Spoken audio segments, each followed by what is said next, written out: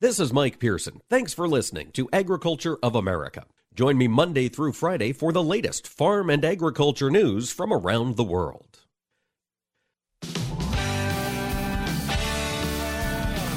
Informing America's farmers and ranchers. This is AOA, produced by the American Ag Radio Network. Now, here's your host, Mike Pearson. Welcome, ladies and gentlemen. Thanks for tuning in to AOA here to start your week. I tell you what, taking a look at the markets this morning, if you haven't already, the grains are up big. Last Friday, we reported on the signing of that agreement between Russia and Ukraine to allow food crops to be exported from several Ukrainian ports. That was signed during the show Friday early in the day. And then about 6 or 8 hours later, 2 Russian missiles landed there outside Odessa. And that has put the halt to the potential for Russian grain exports for the moment, sent grains sharply higher. We've also got other news coming today, folks. Hopefully a lot of you made it through this hot weekend, seeing a bit of a cool down. John Baranick of DTN Weather is going to join us in segment 2 to help us understand what to expect this upcoming week.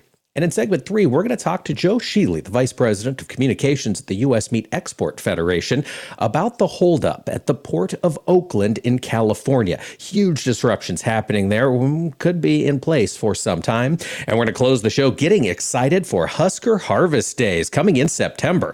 Before we jump into any of that, however, on Friday, we did see 2 big reports come from the USDA with regard to the cattle cycle. We had the expected cattle on feed report. We'll talk about those July 1 numbers with our friend Dennis Smith of Archer Financial Services, but we also got the mid-year cattle inventory report. Dennis, thank you so much for joining us today.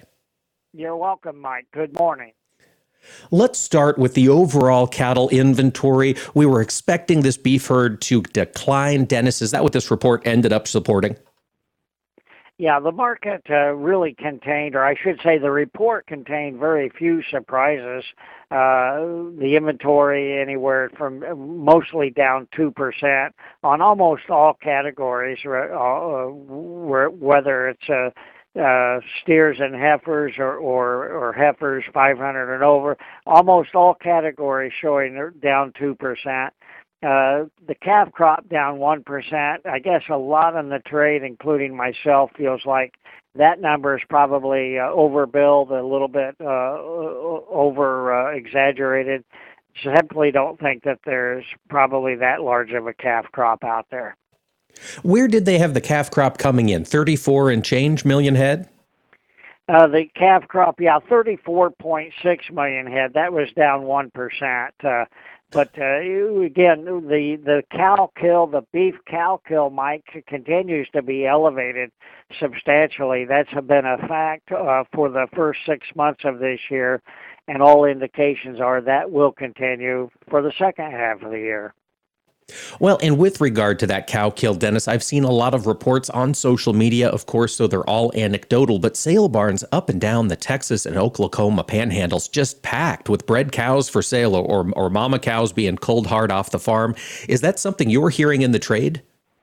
Most definitely. It appears like it's sort of stabilized in the northern plains, but has not stabilized at all in the southern plains, specifically Texas, Oklahoma, some of the Gulf states that are experiencing a severe drought yet, in a situation where they really have no choice but to continue to cull the cow herd because of the drought situation. Absolutely. That drought is ongoing. And where do you think this calf crop is going to come at? You mentioned that 34.6 was a little high in your estimation. Dennis, how much more would you take off that number? Well, that's hard to quantify, but I think the numbers moving forward will definitely get smaller, and I think that's the key input. With the size of the cow kill, also, Mike, there's a number from the cattle on feed report that indicates possibly record small heifer retention, and I'm referring to the heifers and heifer calves, in the on-feed inventory up 3% from a year ago. So that's an indication that heifers are moving into the feedlot and they're not being retained for breeding. And that would indicate record small heifer retention. So the manufacturing ability to produce beef in this country continues to spiral downward. It does. And Dennis, I'm glad you let us into that cattle on feed report. Total cattle inventory at 98%. We're coming down. We're starting to see placements trend down. Are we to a point where we're seeing those smaller numbers work through the system? I think you will see that on a consistent basis from here forward. Placement should continue to be below year-ago levels. In some cases, could be sharply below year-ago levels. And the marketing rate is continuing to be aggressive and above a year-ago level. So the math is good, even on this report, which had a slightly higher placement rate than expected. The bottom line is we continue to market more cattle than we are placing into the feedlot. So the math shows that the on-feed numbers are coming down. And that will continue, we believe, in the future, not only for a few months, but for many, many months. Well, so Dennis, let's take a look at the price implications of this. We've had the trade open up, obviously, with a lot other factors impacting the market than just the cattle on feed report. Were you surprised with today's mixed trade in the live cattle trade so far? Well, I'm surprised at the strength. I expected a pullback. If you recall, we had a real impressive rally in cattle futures, both fats and feeders, as seemingly they were anticipating bullish reports to come out. The reports were not really bullish as far as expectations. We've opened lower, traded lower for about the first 20 minutes, and now we're grinding back through the highs. Live cattle futures slightly higher right now. Feeder cattle futures still lower, but substantially off the early session lows. So overall, I'd rate the action as very constructive. Dennis, we've talked a lot about looking to the future to find quality returns for cattle feeders. And as I pulled up, just looked at live cattle, February 23 contract trading at 152.45 for the winter months. That seems attractive. Does it make sense to pull the trigger on some of those very deferred fat cattle months? No, not in my opinion. Absolutely not. Unfortunately, Mike, from what we're hearing at the auction barns, the scramble is on, especially for lightweight feeders. The break even on a lot of these cattle that are being bid up and secured by the corporate feed yards, we think is at 160 plus. So, no, I would not be in favor of pulling any hedges unless you absolutely know what your break-even cost is going to be, not only for the animal, the replacement animal, but also the cost of gain, which will be higher next winter than what it was last winter. So I expect sharply higher prices down the road. Sharply higher prices down the road. Dennis, again, do we have to get to the end of 22 to see those? No, I think it develops here by the fourth quarter. I think you will see beef production beginning to drop off rather substantially. I'm assuming that you'll see some leverage shift away from the packers, and I'm assuming that will translate into a rising cash steer market as margins narrow. Wholesale beef demand is outstanding, so no, I think you'll see an improvement in price develop here by the fourth quarter. Fourth quarter, a lot of opportunity there for cattle feeders. Dennis Smith, Archer Financials, thanks for joining us. Hi, this is Mike Pearson. You're listening to AOA, Agriculture of America. Don't go away, more AOA coming right up. Choose the proven performance of the Roundup Ready Extend crop system, featuring high-yielding Extend Flex soybeans and the exceptional weed control of XtendiMax herbicide with Vapor Grip technology. Elite genetics, triple herbicide tolerance, flexibility that delivers results, backed by 25 years of innovation. That's the Roundup Ready Extend crop system, the system of choice. XtendiMax is a restricted-use pesticide. Always follow stewardship practices, all pesticide label directions, and check with your state pesticide regulatory agency for specific restrictions in your state. They say if you listen hard enough, you can hear the corn grow. It's true. When you're out in the field, you understand its challenges and what it needs to thrive. Channel Seedsmen bring insights from the field to our team of Bayer plant breeders. Their knowledge inspires our product development. From your best ground to your most challenging conditions, our products are designed to perform in your fields. Visit channellistens.com to see our latest innovations. Always read and follow IRM where applicable, grain marketing and all other stewardship practices and pesticide label directions. Every Tuesday, we're sitting around the table, sponsored by CHS, where we'll be talking with folks from throughout the cooperative system. Join us as we discover what makes cooperatives unique when there are more options to do business with than ever before. We'll learn how farmers and ranchers like you benefit from a system where decisions are made by the members that own it. Tune in every Tuesday for Around the Table or visit cooperativeownership.com to learn more. Are you looking to improve crop nutrition and soil health? Anuvia Plant Nutrients is holding several Future of Fertilizer field tours across the Midwest. The first tour stop is Cedar Falls, Iowa on Tuesday, August 2nd, where Agriculture of America will be broadcasting live. The tour continues in Farmer City, Illinois on August 3rd and Sheridan, Indiana on August 4th. For more information on dates and locations and to reserve your spot, visit us at fertilizertour.com. That's fertilizertour.com. Vision loss is not something that you feel until it happens. Most people lose their vision from diseases like macular degeneration and glaucoma, not at birth. With macular degeneration, you lose your central vision. You have a blind spot right in the center of your face, so I can't actually see your face. So even that little circle in which I could see became a big blur. I was 65 when I first was diagnosed with glaucoma. There were no symptoms. I had no headaches. 3 million Americans have glaucoma, and half don't even know it. 11 million people in the United States have macular degeneration. You lose mobility, independence, changes your entire life. So many eye disorders can be treated if caught early.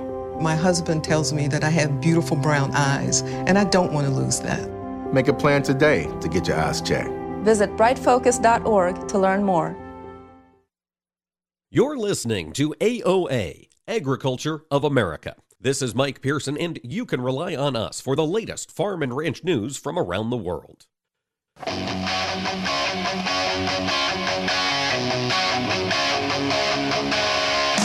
Keeping America's farmers and ranchers informed on AOA.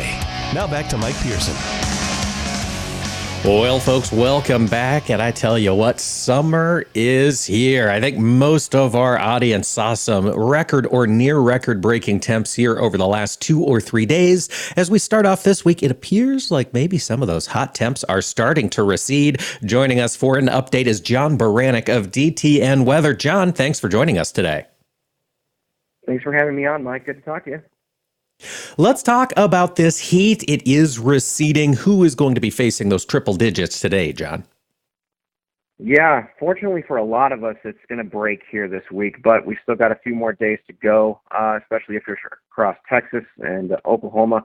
Over into that Delta region here, we're looking at triple-digit heat again. But eventually here, we'll see a lot of those areas kind of get relinquished from the heat for a little bit as a front kind of dips south later this week. But, you know, if you're down in Texas through the southeastern states, that front isn't going to make it, so the heat's going to stick around. It's not going to be around 110 or higher, but triple-digit heat will be in play for the rest of the week. Yeah, and when it's 104, is it 104 or 106? It's hot, hot, hot, regardless of what that thermometer says. John, you mentioned that cold front working its way through middle of the week. I've seen some conversations on social media over the past 24 hours. It sounds like this front could be squeezing some moisture out of the atmosphere across the Corn Belt. What do you see this next week? Yeah, quite a bit. As it moved through the Corn Belt, the northern parts of the Corn Belt this weekend, it certainly did. We saw quite a bit of rainfall here across kind of southeast Minnesota all the way through northern Ohio with it. Kind of a wide area here, saw 1 to 2 inches of rain, and there were pockets in there, obviously, with thunderstorms moving through. We saw 2, 3, 4, or even more rainfall out of it. So, I mean, that's been good, but, you know, as the front kind of sneaks through overnight and the showers wane, a lot of these areas still got missed. So kind of southern Iowa into western Illinois didn't get much. But the front's not going to move too much here over the next couple of days. So really that southern end of the Corn Belt, you're looking at Kansas and Nebraska, eastward through the Ohio Valley, both today and tomorrow, we're going to see some pretty good rainfall with that. And that's the first front. We're getting another front coming in behind that later this week, kind of joining up with that, and then pushing it farther south later in the week. So we're still going to see much more rainfall out of this farther south too. So Oklahoma, southern Kansas, all the way through kind of the Tennessee Valley into the southern Appalachians later this week are in line for some heavier rainfall moving through as well. All right, John, this is a more active forecast than we've had for the past several weeks. I'm making sure I've got this all right in my head. We have the system coming through today, tonight, and tomorrow, making its way then farther eastward. And then we've got the next system. When do you see that one coming in with another shot of rain for the Corn Belt? Yeah, so that's moving through the Canadian prairies today. It's going to move into kind of the northern plains late tonight and Tuesday, and then kind of join up with that front across Kansas and the Ohio Valley on Wednesday and Thursday, and then push farther south for Friday and Saturday. All right. So any possibility of severe weather with these events, or is potentially, very high rainfall totals kind of the only risk? No, there's always a risk for severe weather. It's not as great because a lot of the kind of the upper level energy that we use to organize, well, not we, but the atmosphere uses to organize thunderstorms, it's going to be more off to the north, kind of in Canada. So we don't have a whole lot of organizing features for thunderstorms, but with fronts not moving very far and a lot of the upper level flow kind of going west to east along those fronts, the heavy rain is definitely going to be the biggest threat for it. So we could see some flooding, even in these drought areas in the southern plains where they've just been begging for moisture. They might get a little bit too much at some points here throughout the week. All right, John, how far south into the southern plains could this rain event be moving some moisture? Are we talking into the panhandles? Are we going to see Texas, Oklahoma, Amarillo, or New Mexico catch any? Or is it all Kansas and northeast of there? Yeah, I think the panhandles are in line for some. I'm not sure they're going to get the heaviest rain. They'll probably just get a couple days of it kind of Thursday, Friday, maybe Saturday of this week. But, a little bit further north, kind of north of the Red River Valley there in Oklahoma, and then southwestern Kansas, kind of a little arc through there has the better chances for heavier rain this week. All right, John, what do you see coming into our shores from the Pacific Northwest? Washington almost entirely out of drought category, but then you cross the Rockies into Montana and it's dry again. Any big systems making their way across the country in that part? No, in fact, we have a strong ridge of high pressure, and it's producing quite a bit of heat there in the Pacific Northwest over the next several days. They're under some heat advisories and warnings up there for the next several days, really most of the week. So they've gotten out of drought and they've had it reduced since the spring, really. But this week has kind of turned the tables on that a little bit and sapped some soil moisture for those wheat farmers up there. Into Montana, though, the Rockies are kind of a dividing line, and especially eastern Montana will be in the much cooler side of everything. So the Rockies kind of dividing the hotter west out there in the Pacific Northwest and cooler plains. Speaking of that hotter west, of course, you've still got all of California, all of the Mountain West in a severe drought. John, what is the fire risk situation out west? Have they started developing in a severe way quite yet? It's starting to do that, especially this week here with that hot ridge really kind of asserting its dominance here this week. You're right. I mean, they're already in low soil moisture anyway, and what's kind of happened across the West as fire season typically has been kind of this time through the fall, but it's kind of been picking up. There's not really a start or end of the fire season anymore, just because they just don't get enough rain at a good portion of the year. So. We're kind of in that the fire risk here. It's really popped up, it's really popping up this week, especially because of the heat. It's coming to more of that region. But we're definitely, we're seeing fire risks elevated. And, that's a really good point, John. After 3 or 4 years of drought, every day is a high-risk fire day just because there's so much combustible material sitting out there, I would imagine. Yeah, that's right. I mean, and when they do get these bursts of rain that come through, that kind of green everything up, it dries out and dies off really quickly. So you get these really big growth spurts in vegetation, and they all dry out at the same time. Then you just got tons of fuel out there for wildfires to spread quickly. John, if you wouldn't mind, I'd like to jump across the pond over to Europe. We talked to John Holzman on this program. He's a geopolitical strategist based in Milan, Italy, and he has been talking about the immense drought faced by those farmers across France, Germany, Italy, and other places in Europe. Just for our audience here, how extreme is the dryness they're dealing with over there? Yeah, I mean, they've been kind of dry all since the spring, especially in the northwestern parts of Europe there. France, Germany, Spain have been really dry. All really since the spring. They got a little bit of a reprieve in June, but even since then, it's been they've been dealing with dryness and drought issues. And then, I think everybody heard about the big heat waves that really kind of intensified last week and brought some record temperatures to much of that area. It did get followed up by some showers that moved through last week, which is good. And there's a few more moving through here this week. So it's not totally devoid of precipitation, but they are so far behind in their soil moisture and rainfall here for the season, and they need more.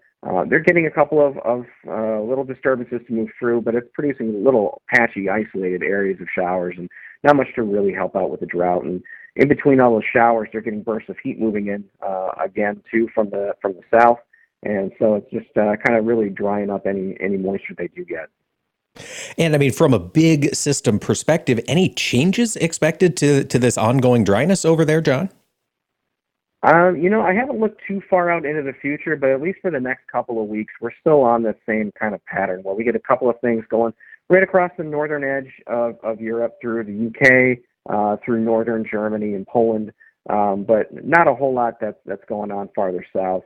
And in the meantime, the heat just kind of builds up. So at least the next couple of weeks or so, that's what I've been seeing. But I haven't really looked too far beyond that. Okay. All right. Looks to continue for the short term. John, real quick before you let me go, we did not get to spend a lot of time on the eastern Corn Belt. They've seen enough moisture. Are they expected to get some rainfall here later this week, Ohio and Indiana and places? Yeah, absolutely. And, it's kind of central Indiana into east central Illinois. Kind of missed out from the weekend. But we've got a front moving through, that's off to the south. We've got showers moving in here. It looks like models are kind of pointing out that area. We'll get some tonight into tomorrow. And a lot of the eastern Corn Belt, we'll see it with its second front that moves through later in the week, too. So plenty of showers moving through the eastern Corn Belt this week. It's a pretty good situation for them as corn's pollinating and we're getting close to soybeans needing it too. Indeed. Should be some happy corn plants there in the eastern Corn Belt. John Baranick of DTN Weather, thanks as always for joining us today. Always great to talk to you. Thanks for having me on. And folks, stick around. We're going to talk to Joe Schuele of the U.S. Meat Export Federation when we return about holdups at the Port of Oakland in California. Stick around for more AOA.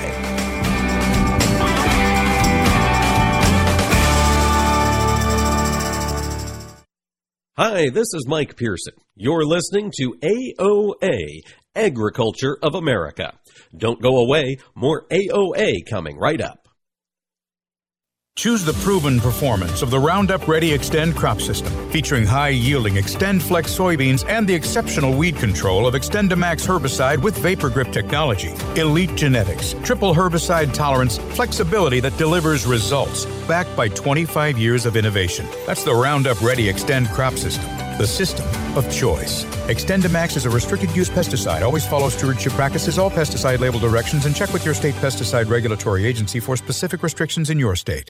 They say if you listen hard enough, you can hear the corn grow. It's true. When you're out in the field, you understand its challenges and what it needs to thrive. Channel Seedsmen bring insights from the field to our team of Bayer plant breeders. Their knowledge inspires our product development. From your best ground to your most challenging conditions, our products are designed to perform in your fields. Visit channellistens.com to see our latest innovations. Always read and follow IRM where applicable, grain marketing and all other stewardship practices and pesticide label directions. You're listening to AOA for the American Ag Network. I'm Jesse Allen reporting.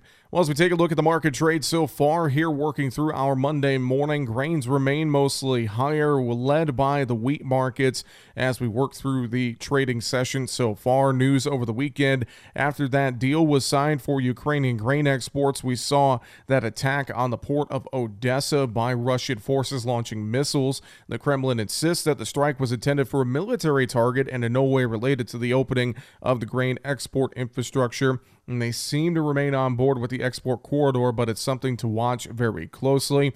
One has to wonder when grain will start to move out of ports, how big the ships will be, who will insure the ships, and of course, Russia's cooperation.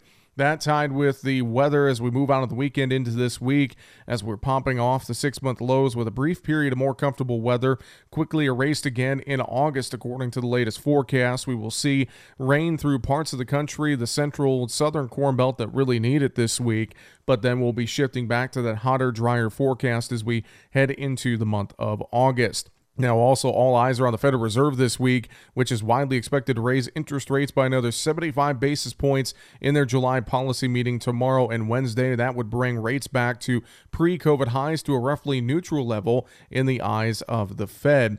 We'll be watching all of this news very closely as we work through the week ahead. A few numbers: September corn up 7, 571 1/4. August soybeans up 11 3/4, 1446 1/4. Bean meal mostly higher, bean oil slightly lower. September Chicago wheat up 15, 774. September KC wheat up 16, 836 1/4. Spring wheat September 8 higher, 879. Live cattle for August up 15 now, 137.52. Lean hogs August down 207, 116.62. This is AOA. I'm Jesse Allen. Nothing offers an opportunity to bond and give thanks quite like breaking bread together. This is especially true as we welcome our troops back home and keep those who are still stationed overseas in our hearts. Hi, I'm Gary Sinise. Since 2011, the Gary Sinise Foundation's Serving Heroes program has shown gratitude to our nation's defenders and their families by serving up nearly 500,000 hearty classic American meals at travel hubs and military locations. And now, together with our friends at Bob Evans Farms and their Our Farm Salutes program, we will help to provide even more meals nationwide, offering our defenders a taste of home and a feeling of togetherness around the table. Help us show America's gratitude through food and fellowship. Look for the Bob Evans Our Farm Salutes purple packaging at your grocery store and visit ourfarmsalutes.com to learn more. While we can never do enough to support the men and women who serve, together we can make a difference, bite by bite. This is Mike Pearson. Thanks for listening to Agriculture of America. Join me Monday through Friday for the latest farm and agriculture news from around the world.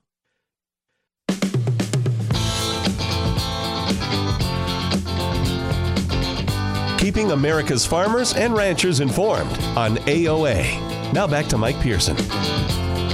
Welcome back, ladies and gentlemen. Thanks for tuning in to AOA here to start your week. You know, last Monday, trucker protests erupted at the Port of Oakland in the Bay Area in California. And those protests intensified throughout the week and led to several of the terminals closing down business on both Thursday and Friday. Now, the Port of Oakland isn't a huge bulk grain exporter, so a lot of times it gets missed in the conversations about ag exports. But the Port of Oakland is a leading exporter of several high-value agricultural products, including, importantly, refrigerated meats. Joining me today to talk about what is happening there in California is Joe Schuele. He's the Vice President of Communications at the U.S. Meat Export Federation. Joe, thank you so much for joining us today. Thank you, Mike. Thanks for having me. Let's talk about what has developed here at the Port of Oakland. These truckers started throwing up some barricades last week. Joe, what are they upset about?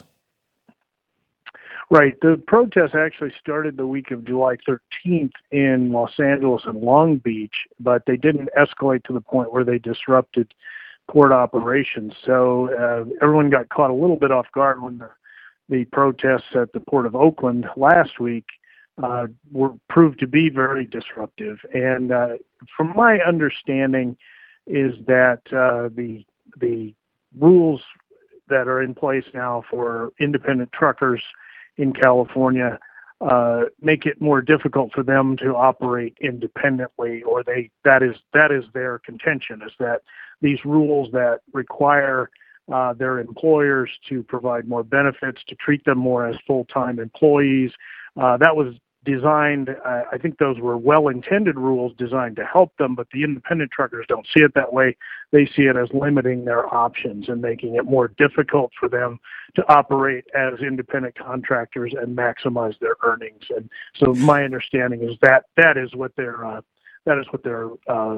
problem is. It really doesn't have anything to do with trade or the port, but the port just happens to be the venue for their protests. Okay, so there's total frustration with independent truckers in California about this law, and the Port of Oakland is the place of leverage they can use to apply it. Let's talk about the Port of Oakland and why it matters. Joe, when you think of meat exports, does any U.S. port ship more refrigerated meat exports than the Port of Oakland? No, the Port of Oakland is the number one port, the number one outlet for U.S. beef and pork exports. Now, beef and pork is exported from ports ranging all the way, you go all the way around from New York, New Jersey, all the way to Seattle, Tacoma.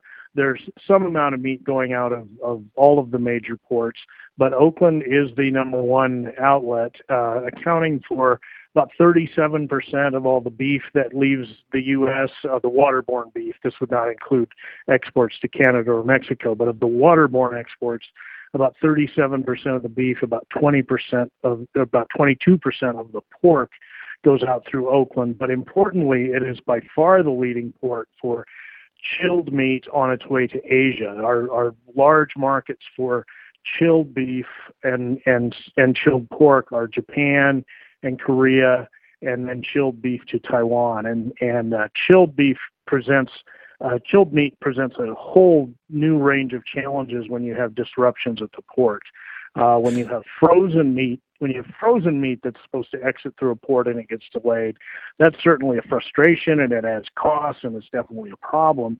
But for chilled meat, it's really a problem of an entirely higher level, because you have shelf life concerns. You don't have a lot of time to spare to get that product on the water as chilled product. And so you run the risk of having to pull it back, freeze it down, and sell it either domestically or internationally as frozen product, and you're not going to get nearly the premium that you were going to get when it was going to be shipped chilled.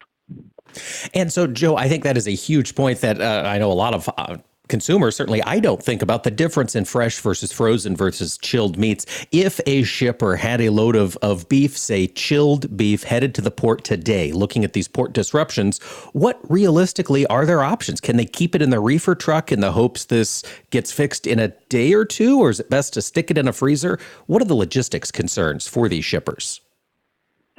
Well, you have a significant amount of time on the water, and so that's why you have to take that into account. And one of the reasons that for example, Korea and Japan are our main destinations for chilled meat is because they have very sophisticated commercial channels once the product gets there, because it's going to spend probably close to 3 weeks on the water, and so it needs to get into the commercial channels in the market very quickly and get consumed very quickly.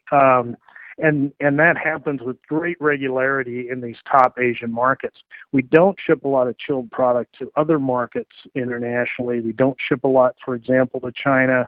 We don't ship a lot to South America, and that really has more to do with it's a lot less certain how long it's going to take to get to the final end user. So we tend to ship far more frozen product to those markets. But as I mentioned, for Japan, Korea, and Taiwan, we do ship a very large volume of chilled meat. And as far as the exporter is concerned, they're going to have to make some decisions on this. If we're talking about a couple of days of delay, that's probably not going to be a major problem. But this is such an uncertain situation. It's not a formal strike. It's not a formal labor action. It's really just a series of protests by independent truckers, and so nobody really knows how long it's going to last. There were some reports that the protests dissipated over the weekend, but would likely gear up again today. And so it'll be interesting to see what happens today, whether a lot of the protesters that perhaps took a break over the weekend come back today. But anyway, my point is there's really no central authority that can call this off and say, we've made our point, let's go home. It's really a very uncertain situation as far as how long the delays will last. Boy, and that uncertainty just adds costs and challenges throughout the supply chain. Joe, you mentioned when frozen beef or frozen meat shipments get disrupted, it's frustrating, but they're already frozen. You can pop it in a freezer. Given all the supply chain disruptions we've had, are there still cold storage capabilities around these ports, either Oakland or LA, Long Beach, et cetera? I would say that finding cold storage space is a challenge. It's always a challenge, but it's generally possible. More than likely, we've been dealing with delays and disruptions on the West Coast for quite a while, and so exporters have become pretty adept at finding ways to deal with delays. This one was just really adds kind of a whole new level of uncertainty. So I would say this is delays for frozen product or something exporters are somewhat adept at dealing with, but it's never easy, and there are always costs involved. So as space shrinks, you'll probably be able to find space, but at higher cost than what you'd like to bank. Certainly, yeah. There's always somebody willing if the dollar figure is right. Joe, you mentioned the uncertain nature of this protest, the fact that there is no one body to negotiate with, there's no clear lines for a resolution. With that being the case, are exporters looking beyond the Port of Oakland to grow their business? Is this stuff, if a shipment was headed to the Port of Oakland, can I divert it to Long Beach, LA, et cetera? Is that kind of flexibility there in the meat exporting space?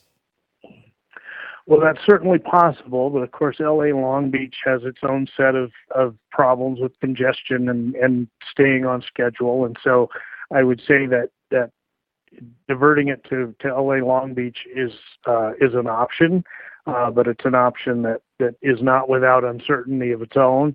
And then when you look at perhaps we do have chilled product that goes out of the Pacific Northwest, for example, out of the Port of Seattle, Tacoma. And there really isn't any congestion or any particular delays going on there. But the problem you have with a port like Seattle, Tacoma is that often your vessel will be making its way up the coast from first LA Long Beach and then Oakland and then to Seattle, Tacoma. So while your product may get right into the port of Tacoma, it may be waiting on a vessel that's stuck in Oakland or stuck in Southern California. So it has anytime you have a delay at any of the West Coast ports, it can have a ripple effect on the others. And now, as far as diverting it, say, to the Gulf Coast or to the East Coast, with frozen product, that's certainly an option because it's frozen. It can deal with the longer transit time. With chilled product on its way to Asia, that's not really an option. You're just not going to be able to send chilled pork, for example, out of North Carolina and ship it to Japan chilled. And so that's why I mentioned that chilled meat it's a particularly challenging situation for exporters of chilled beef and pork. All right, Joe, and I'm sure you're going to be keeping an eye on this situation as it develops, but as of now, you're not expecting any big breakthroughs or fixes to this blockade, are you? Well, we're certainly watching the news closely today. I think today will tell us a lot as far as how many of the protesters decide to come back, whether this is something where they perhaps feel they've made their point and will allow the port to operate. There's also a question of whether law enforcement will get more involved in the situation. We hope it doesn't come to that, but we need a solution because the Port of Oakland is just an absolutely critical outlet, and time is of the essence. It is indeed. Hopefully we'll see some progress soon, folks. That's Joe Schuele, Vice President, Communications at the U.S. Meat Export Federation. Joe, thanks for joining us today. Thank you, Mike. And folks, stick around. We're going to get excited for Husker Harvest Days, which, believe it or not, is just around the corner. Our friends from Chief Agri will be joining us, as well as Matt Jungmann. Hi, this is Mike Pearson. You're listening to AOA, Agriculture of America. Don't go away. More AOA coming right up. Take a look under your bed. Find stuff under there? What about jobs? No? Now try your basement. There's a pair of overalls that overall you're not so into anymore. A perfectly good laptop that hasn't sat in your lap in months. And even more stuff, but still no jobs? Well, you really have both. See, stuff is defined as household articles considered as a group. Sometimes this stuff is no longer needed. Wait, no longer needed? That can't be right. Because remember those jobs you were looking for? Those are really needed, and they're the stuff inside your stuff. Even inside that winter coat that moved with you to Phoenix. Our job is to unlock those jobs, and it starts when you donate your stuff to your local Goodwill. Here's how we do it. When you donate to Goodwill, we sell your stuff to provide job training for people right here in your community. So just by teaming up with Goodwill, you help create jobs. And isn't that worth parting with the leftover Kjar from your 80s cover band? Goodwill. Donate stuff, create jobs. Find your nearest donation center at goodwill.org. A message from Goodwill and the Ad Council. What do Mick Jagger, Barbara Walters, and Star Jones all have in common? They've all suffered from something called heart valve disease. Heart valve disease affects 11 million Americans, and if left untreated, can lead to death. Unfortunately, less than 1 in 4 Americans have much knowledge of this disease that kills more than 25,000 people every year.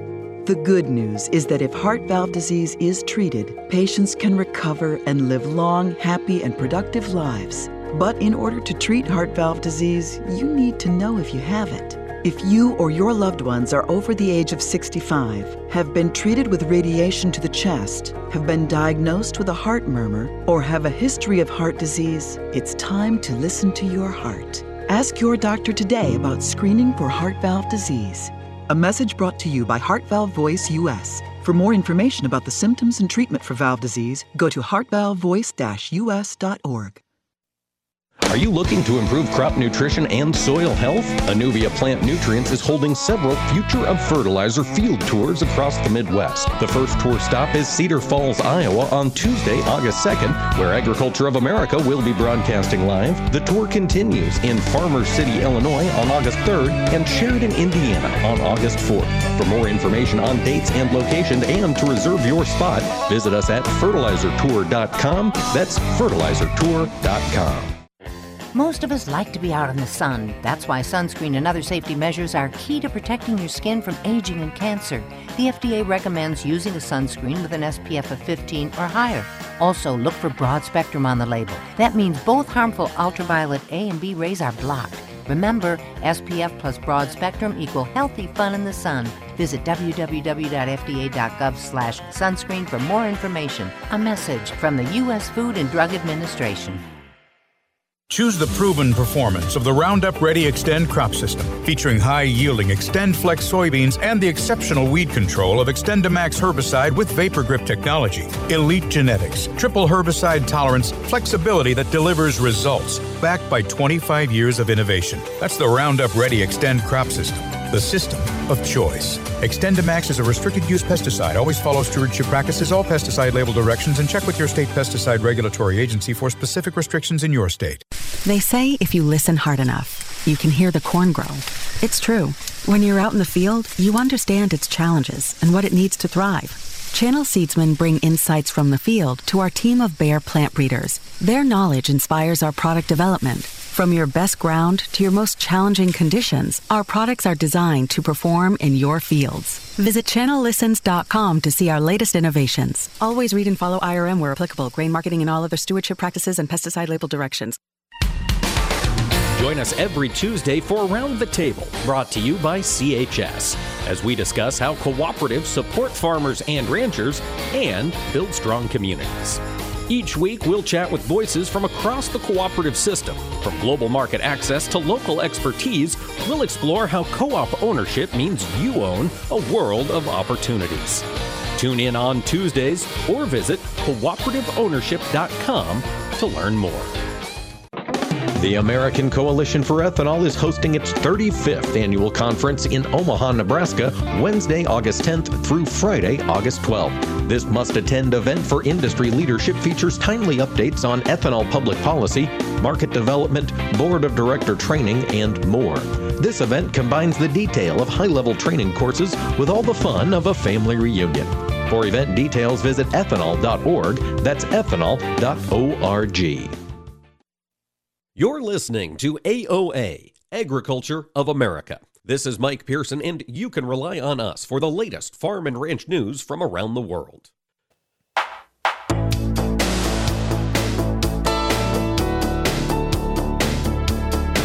Keeping America's farmers and ranchers informed on AOA. Now back to Mike Pearson. Welcome back, ladies and gentlemen, to AOA. Boy, summer is moving forward. We're almost to the month of August, which means we're almost to the month of September. And midway through September, folks, the 13th, 14th, and 15th, it is Husker Harvest Days in Grand Island, Nebraska.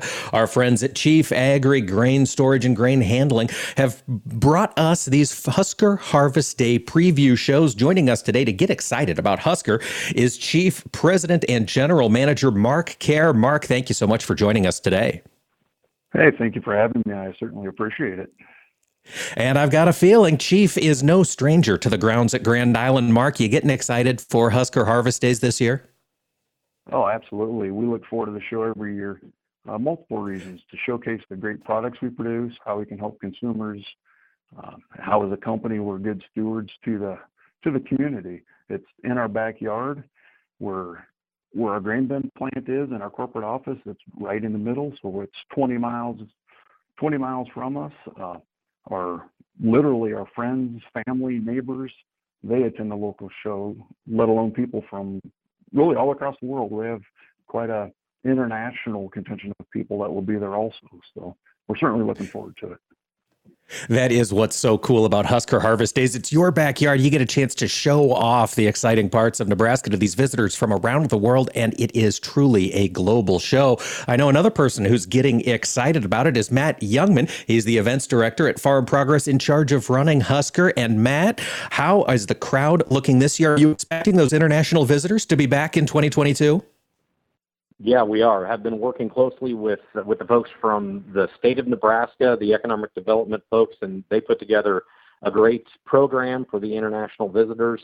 And it seems to get better and better. It obviously took a dip during COVID, but those numbers are coming back along with all the other numbers. So we're really excited about Husker Harvest Days and really excited to be able to be on with you through this schedule of previews, Mike, and the support from Chief. You know, when we rebuilt that site in 2018, I had a conversation with some folks from Chief, and they stepped right up and helped us with that project. And about every other thing we've ever asked for from Chief is they have found a way to help us fix problems to make the show better and better every year. That is fantastic. That kind of partnership that has been bred over years of working together and in telling the story of American agriculture to farmers just can't be beat. Matt, you mentioned the rebuild. As COVID might have kept some folks away over the past couple years, the Grand Island grounds look very different than they did here just in recent memory. What are some of the big changes? You know, that rebuild in 2018 allowed us to build probably the best facility in the world to have an outdoor ag trade show. And, you know, we basically did a complete remodel, all new electricity, internet distribution, security lighting, fencing, storm sewer drainage, paved the roads, just about everything you can imagine to set the format, put the template in place, or put the canvas in place so that exhibitors like Chief can show their wares, show their displays, and educate the visitors. It's a wonderful facility, and you know, we're proud to have Chief right there on the entry gates on the way into the facility. They're helping us out this year, updating 5 of our entry points. You know, it's just kind of a great ongoing partnership at that wonderful facility. Mark, so Matt has prepared the canvas, as he so eloquently put it, for Chief to paint their masterwork. Tell us, what can visitors to the Chief booth expect to learn here when they make it to Husker this year? Well, Chief has multiple divisions. We showcase 3 primary business units there. We'll have a beautiful Bonneville home next to a Chief grain bin and Chief building sitting off just the side of that. So those 3 predominant features of Chief. And as Matt indicated, we'll have our the kiosks or the front entry ports. We'll have our names there and along with every street sign. So our grain bin, if I can focus on that, that's my lifeblood here, and that's what excites me, which seems crazy.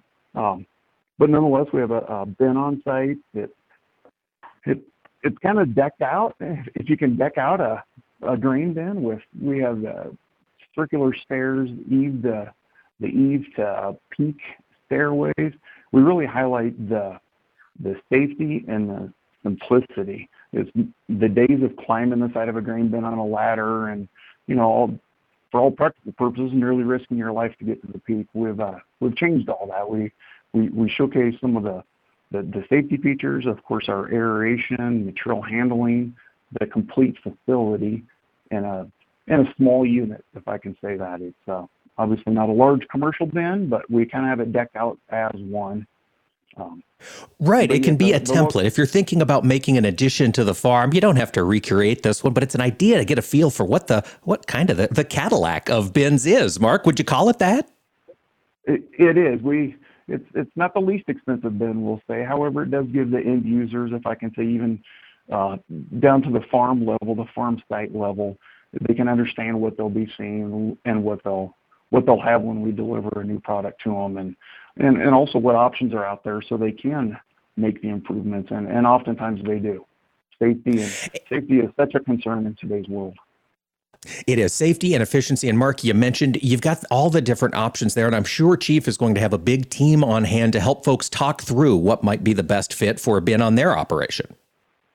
Oh, absolutely. We'll have the whole sales force there, for lack of better words, to meet with each person individually. We'll have some local dealers on site even to answer questions, to just the best optimize their dollar when they make a new purchase. So yes, that's right. We got to spend them carefully. That's for sure this year. Before we let you gentlemen go, Matt, Husker is just around the corner. Is the website up and running? Can folks get tickets and secure access so far? Absolutely. Online tickets are there at huskerharvestdays.com. I was just there last week. I brought my daughter out. It was a take your daughter to Nebraska trip, and she saw her first jackrabbit while we were touring the field demos. Everything looks fantastic and ready to go for the middle of September. 13th, 14th, and 15th, folks, get Husker Harvest Days on your calendar. We've been talking to Chief Agri President and General Manager Mark Kjar and Matt Jungmann, Events Director at Farm Progress. Folks, stick around for tomorrow. We'll have more AOA coming right to you. Thanks for listening.